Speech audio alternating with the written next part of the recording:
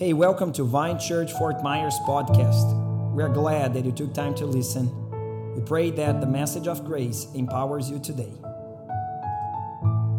Galatians chapter 5, verse 13 says, "For you were called to freedom, brothers. Only do not use your freedom as an opportunity for the flesh, but through love serve one another.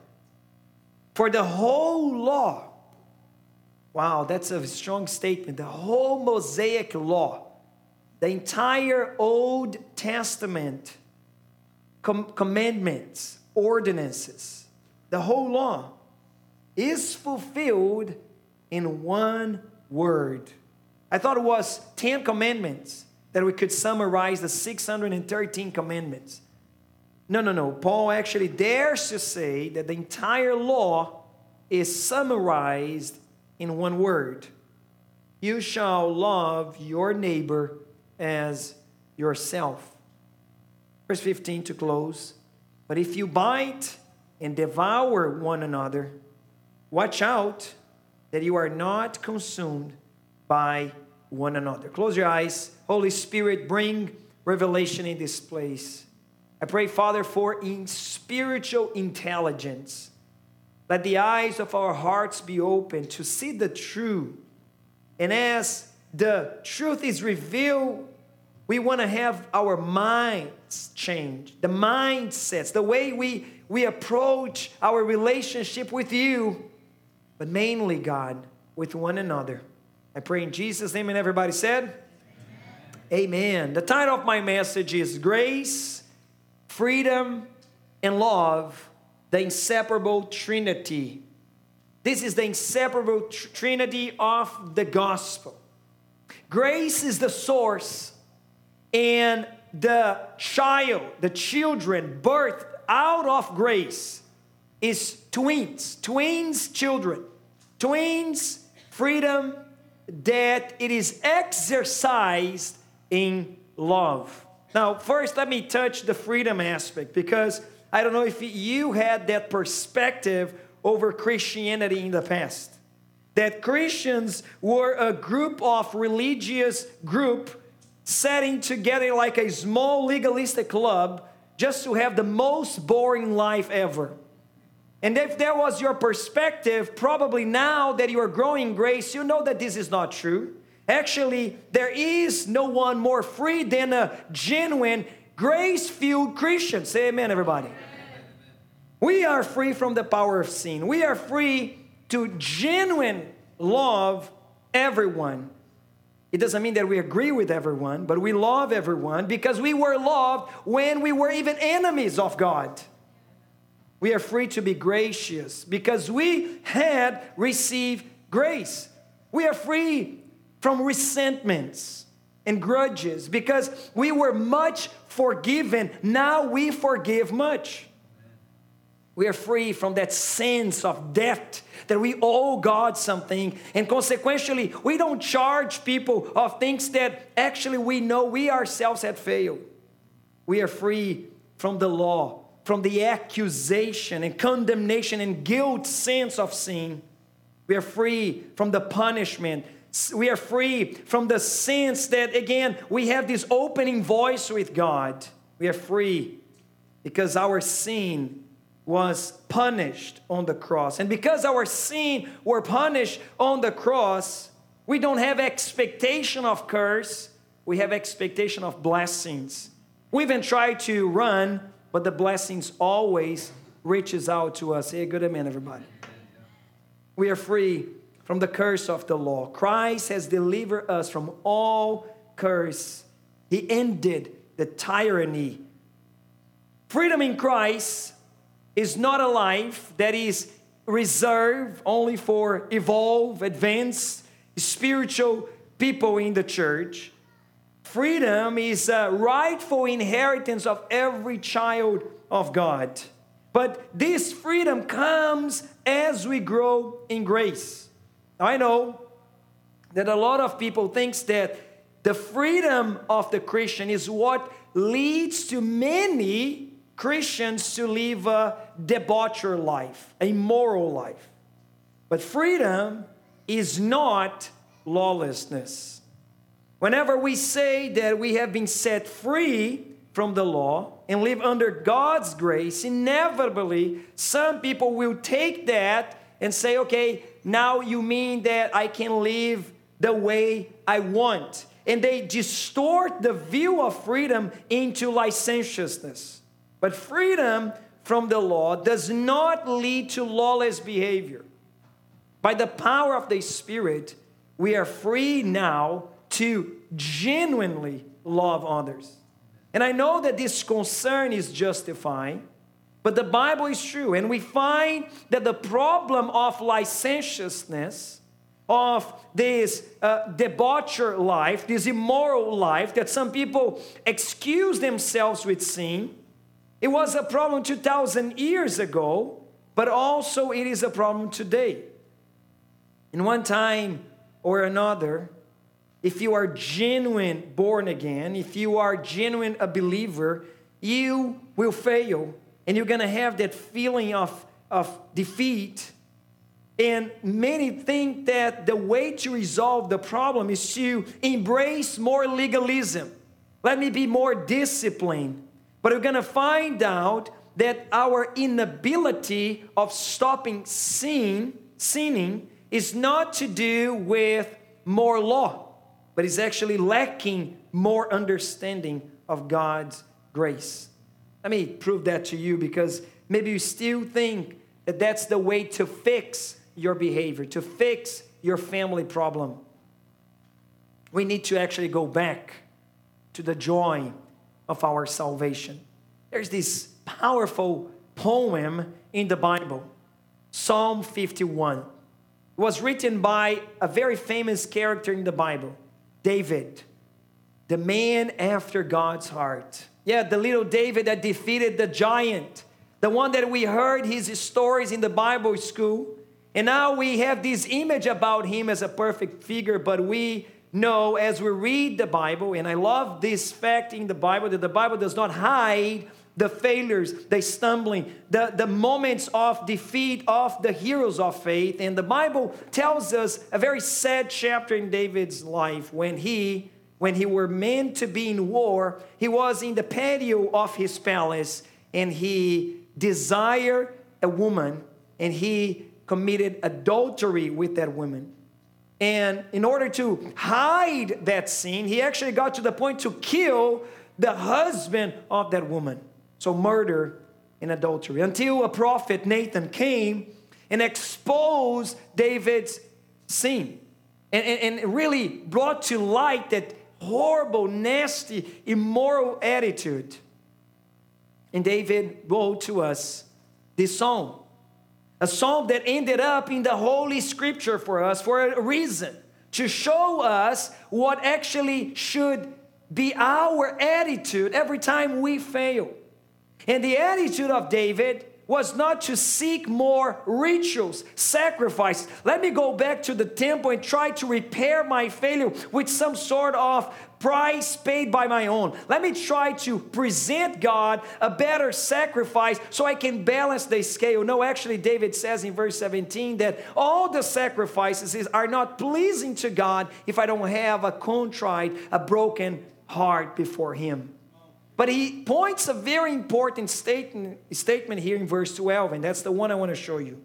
He cries out to one thing, I know, God, I will never be standing in victory ever again if you do not restore to me the joy of my salvation. And here lies the power to a victorious life against sin.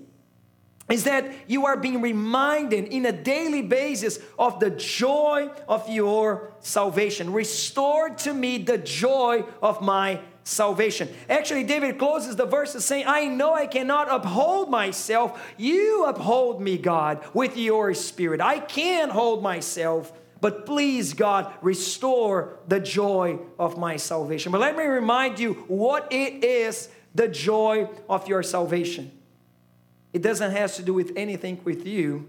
Ephesians chapter 2, verse 8, we know what it is, our salvation. We know where our salvation came from. Our salvation has nothing to do with us because by grace, you have been saved through faith. Come on, somebody. And this is not your own doing. This is a gift of God. Restore the joy of my salvation. Remind me, God, of your grace. Let me grow into the grace that saved me, that upholds me, that supports me. You are in the beginning, but God, you are in the middle, as we just sang today. Verse 9, my salvation is not a result of my works, and no one may boast. Our salvation is entirely a product of God's grace, love, and purpose. That is the joy of my salvation. I need to be restored in that position. Now, it is important to understand that because, ironically, believing that we are responsible for keeping the law leads inevitably to the inability to stop sinning. Romans chapter 7, Paul portrays this battle, this inner battle that each believer sometimes faces, trying to uphold himself. But Paul says in verse 8, seizing an opportunity through the commandment, producing me all kinds of covetousness. For apart from the law, sin lies dead. So the problem is not more grace. People don't sin more because they are getting more grace. They sin more because they are trying to perfect themselves through their own moralistic laws. A sister came to me and said, Pastor, I'm trying to get a better shape. So I'm in a very strict diet, and I started with chocolate.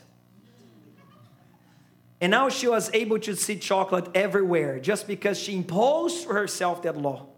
The sad aspect of this story is that because she made chocolate a commandment for her, she was hiding and eating chocolate in the middle of the night. And what was before a temptation now was an obsession that was covered up with guilt and anguish. Why, Pastor? 1 Corinthians chapter 15. The sting of death is sin. But the power of sin is not that a person understood more of grace. The power of sin is that that person is trying to perfect himself or herself in the power of themselves, in the self-righteousness of the law. Verse 57 is the good news. But thanks be to God, who gives us the victory. Say with me, God gives me the victory. God gives me the victory. I don't achieve it. I don't conquer it. I receive the victory through our Lord Jesus Christ. Now, we all had this horrible experience when you were vacuuming your house for 30 minutes, and we realized that with your vacuum for long term, like you're just vacuuming your house, you're making that horrible noise, but you forgot, by chance, the sucking hose unplugged from the system. How many of you guys had this horrible experience here? Only me? Only me? It's so annoying. So you are just like, you're distracted because you're maybe listening to something and you're vacuuming your house, that but you don't realizing that the sucking hose is not actually properly connected, and you're just spreading the dust in the house until you notice the smell of your cleaning is worse than actually you began, right? So you say, I'm cleaning, but my house is smelling wrong. Until you realize that you were just moving around the dust, dirt. That's the law. The law stirs up our sinful nature. It just brings that smell of sin around. It doesn't actually clean our sins. Oh, Pastor, but I'm not as dumb like you, Pastor. I'm a little bit more smart. I actually plugged very tightly the sucking hose, but I never cleaned the container. And we all know that because of our laziness, because of our inability to clean ourselves properly, that filter eventually are going to be so clogged, so filled with dirt, that you're not necessarily vacuuming your house anymore, but you're actually just sucking more dirt inside of the container, but part of the particles and bacteria that is in the filter is now actually being spread in the house, and the same effect, the bad smell, is all over the same way. I call those legalistic people that actually were smart enough to plug the holes, the moralists. They are able just to clean a little bit, but the air is still very filthy. That's the problem of the law. What we need is not more law, because the law cannot clean a sinful heart. We need a new carpet. We need the fresh water of grace. We need His grace. Romans chapter 3 verse 19. Now we know that whatever the law says, it speaks to those who are under the law, so that every mouth may be stopped and the whole world may be held accountable to God. So the idea of the law was not to justify anyone. The idea of the law was to hold the whole world accountable before God. Verse 20, the purpose of the law was to reveal how unable we are to fulfill God's high demands. For by the works of the law, no human being will be justified in His sight. Since through the law, the only thing that comes up is the knowledge of sin. It's like a mirror that reveals my inability. Only in Christ, through Christ, thanks be to God, that gives us victory through our Lord Jesus Christ. Amen. Now let me explain to you the problem of still embracing a Christian lifestyle under the law.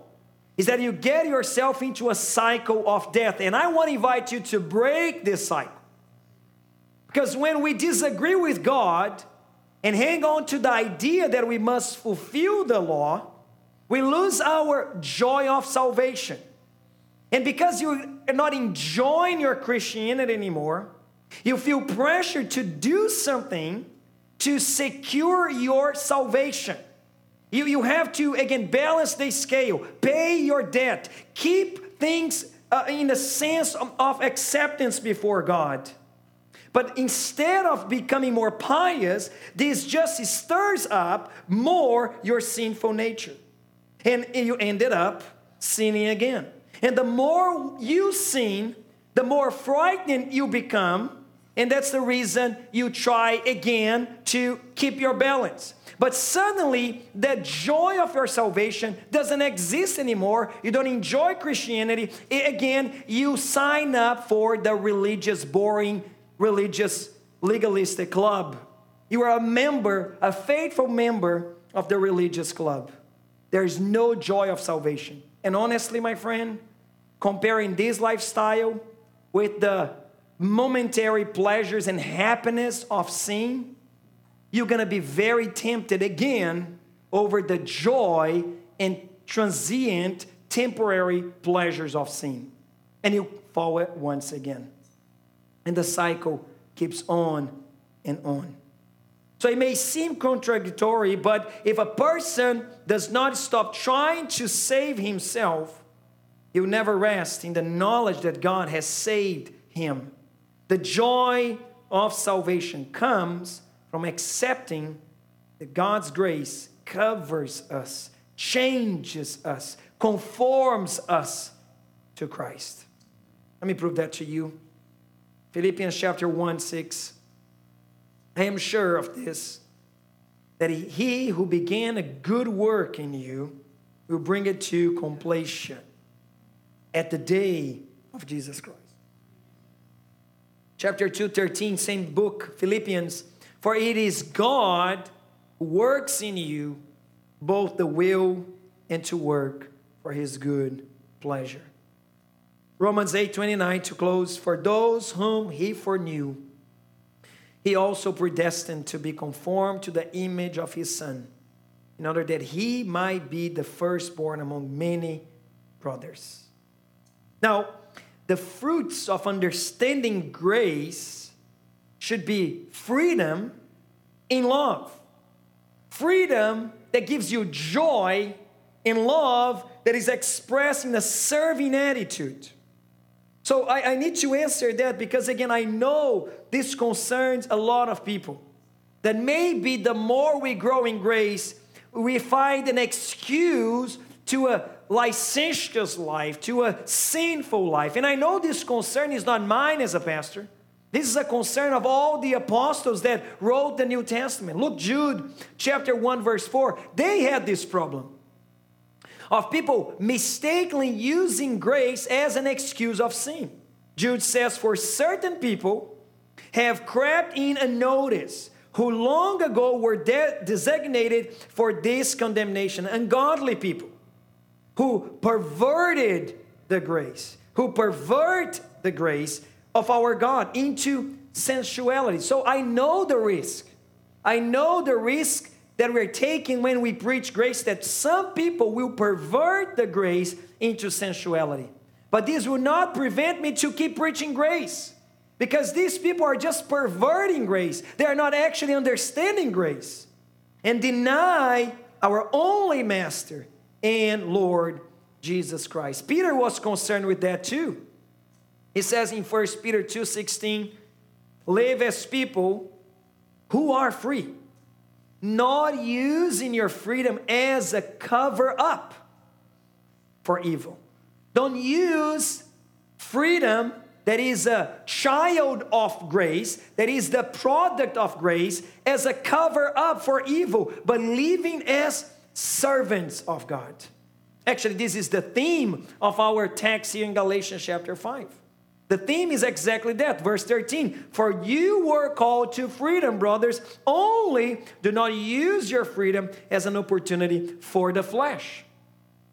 So Paul talks of freedom from the condemnation of the law, from the guilt of the law, but I don't want to use that freedom as a way to hide, cover up my sinful lifestyle.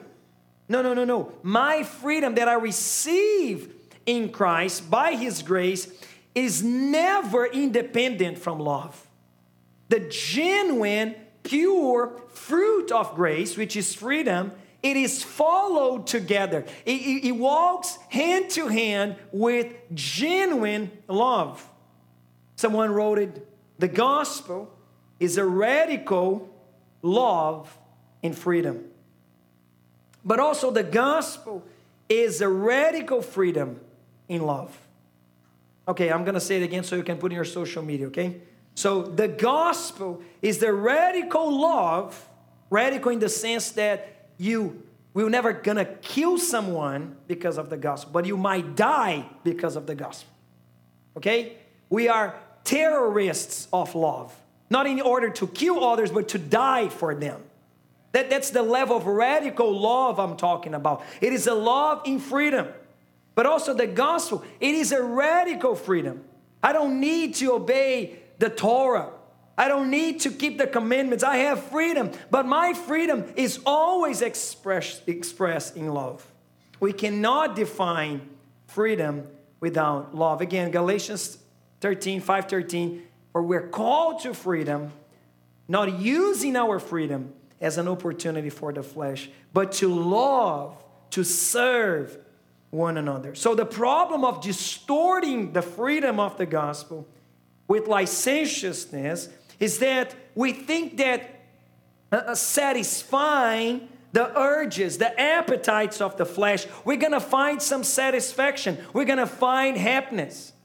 But look, pay attention to that. If you get this, you get all the message. There is no true happiness in an individualistic experience. Let me give an example. Go to any Florida awesome theme parks by yourself and see if you find any happiness there. happiness, it's connected with people, with a group of people that you share, you build together. Their happiness with you. Are you guys with me? Yeah. By yourself, you cannot be happy. And I know that. My wife is out of that town for 2 weeks, and I'm so sad right now. I need my family to build happiness. Happiness always includes making others happy. When the Bible speaks of the flesh, it's talking about that egocentric, this belly button center of the world, like you are, and all your desires that matters. But freedom in Christ does not mean that now I'm going to satisfy this desire at any cost. Oh, because God forgave me and will forgive me, I'm going to just do whatever I want. If you go in this path, my friend, you never got grace. Romans chapter 6. What then? Are we to sin because we are not under the law, but under grace? And Paul gives an ultimatum. By no means. Like, it doesn't make any sense. Unfortunately, I know that some people might use grace as an excuse, as this cover up for libertinism. This idea that I can go debaucher in just a crazy wild life. But the more you go into that, more in bondage you become. You lose your freedom. Those people have never really experienced God's grace. Okay, let me make a test with you. Look what Jesus says. This is not anybody else. This is God himself is speaking. John chapter 8:34. He says, truly, truly. So when God speaks, truly, truly means don't even try to doubt what I'm saying now. Okay, just pay attention because I know it's true. I know this is true. This is God speaking. Everyone who practices sin is a slave to sin. So let me compare this statement of God, Jesus, with the statement of some young guys, young girls, and some people that come with this excuse to say, oh, Pastor, in my freedom that I got from grace, I'm living this wild, crazy, immoral life. And I'm going to compare with this. I having the life of sin as a practice. It's part of my lifestyle. While Jesus says, whoever practices sin is a slave. So just answer this question. Is sin in your life an accident?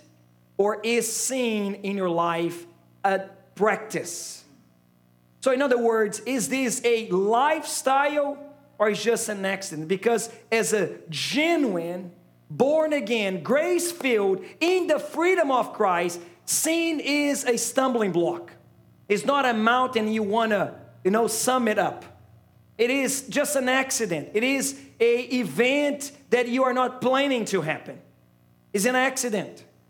But if you embrace a practice, a lifestyle in sin, and you again cover it up, you hide yourself, you just create this smoke of doctrine, this wrong doctrine that you do and what you're doing, you practice what you're practicing. Because of grace, you are not free at all. And if you are not free, you did not get grace. All right, guys, you did not get grace because freedom is a child, is a son, is a result of grace. And whoever practices sin is a slave to sin. All right, let me explain this better because, again, we're trying to balance here. Paul, like the apostles, Peter and Jude, they are trying to balance the message of grace, not with more law. As some who are going to say, okay, that's why we need the law, Pastor. We need to really put ourselves into these fences of legalism so we're not going to go wild. No, you don't need fences of rules and regulation. You need spiritual discipline. Because the more disciplined you are, more free you are. Freer you are. You can enjoy freedom. I always use this example. I'm never going to get tired of using, but it is a fact that if you don't know how to ice skating, you're not going to enjoy the freedom of ice skating. Okay? So I looked to my boys, and they were awesome playing hockey, and I just got jealous. I said, how they can do such a thing? They are so free over there in the ice rink. And I try, and I fail, and I fail. and I wound myself with bruises. Thank God I was falling into ice already, so it could just help me to heal a little bit. But until I got the proper discipline, I finally enjoyed the proper freedom. Are you guys with me? So I'm not talking about legalism here. I'm not building legalism again. Because I know that legalism, we're going to just strengthen up my flesh. But here's the good news, Galatians 5:24. And those who belong to Christ Jesus have crucified the flesh with its passions and desires. In other words, my Adamic, my old nature has no power over me anymore. I don't want to fall into legalism, because legalism is hypocrisy and self-righteousness. The person that falls into legalism will not admit the freedom of others. Legalism seeks uniformity. Every legalistic is extremely concerned about what others will say about them, obsessively seeking the approval of others. They are just rigid. They cannot sympathize with the weakness of others because they don't see themselves as weak. The problem is that people that are under the law, walking in legalism and religiosity, they are trying to reduce Christianity and do's and don'ts instead of depending on the Spirit, in a Spirit-led life. We're going to see Paul turning the conversation in chapter 5 and chapter 6 here into a Spirit-led life. And we're going to find out that the Spirit-filled, a Spirit-led life is not by chance. We are singing a lot about the Holy Spirit these days here. God is pointing us to be a Spirit-filled church. Come on, somebody. And the fruits of the Spirit are love, peace, joy. To be more precise, if you go actually to the fruits of the Spirit, this is the subject for the following weeks, but I just want to say that very fast. Go to Galatians chapter 6, verse 22. The Bible says that the fruit, in singular, the fruit of the Spirit is love. 6:22. Galatians 6:22. The fruit, 5:22. The fruit of the Spirit, in singular, is love. So we don't bear this fruit out of our discipline. This is not a result of an achievement. This is not a work. This is a simply result. This is an organic fruit of a Spirit-led, Spirit-filled life. Okay, we're going to open this up in the following weeks, but here's the point. Freedom ultimately is laid us to love. Okay, our freedom inherited by the grace of God, paradoxically, enslaved you into loving one another. It's not me saying that. 5:14, Galatians 5:14, for the whole law is fulfilled in one word: you shall love your neighbor as yourself. You are not slaves to our sinful desires, but we are now in urgence, in desire to please and bless one another. Galatians 6:2, bear one another's burdens and so fulfill the law of Christ. This is the law of Christ, that we're going to love one another as we have been loved by God. The entire Mosaic law is fulfilled because when I love one another in the grace of God, I don't need to have the forbiddance of you shall not murder. Because I love, I'm not going to kill somebody. I don't need to have the law to say you shall not commit adultery. Because I love, I'll be faithful to my words, to my vows. If I love, I don't need the law that says you should not steal, you should not covet, you should not lie about others. When the law of Christ is in me, written in my spirit, in my heart, I fulfill the whole law. Why to be free from the law is good news. Law is everything that I have to do for God in order to be accepted by Him. But grace is what God has done for me.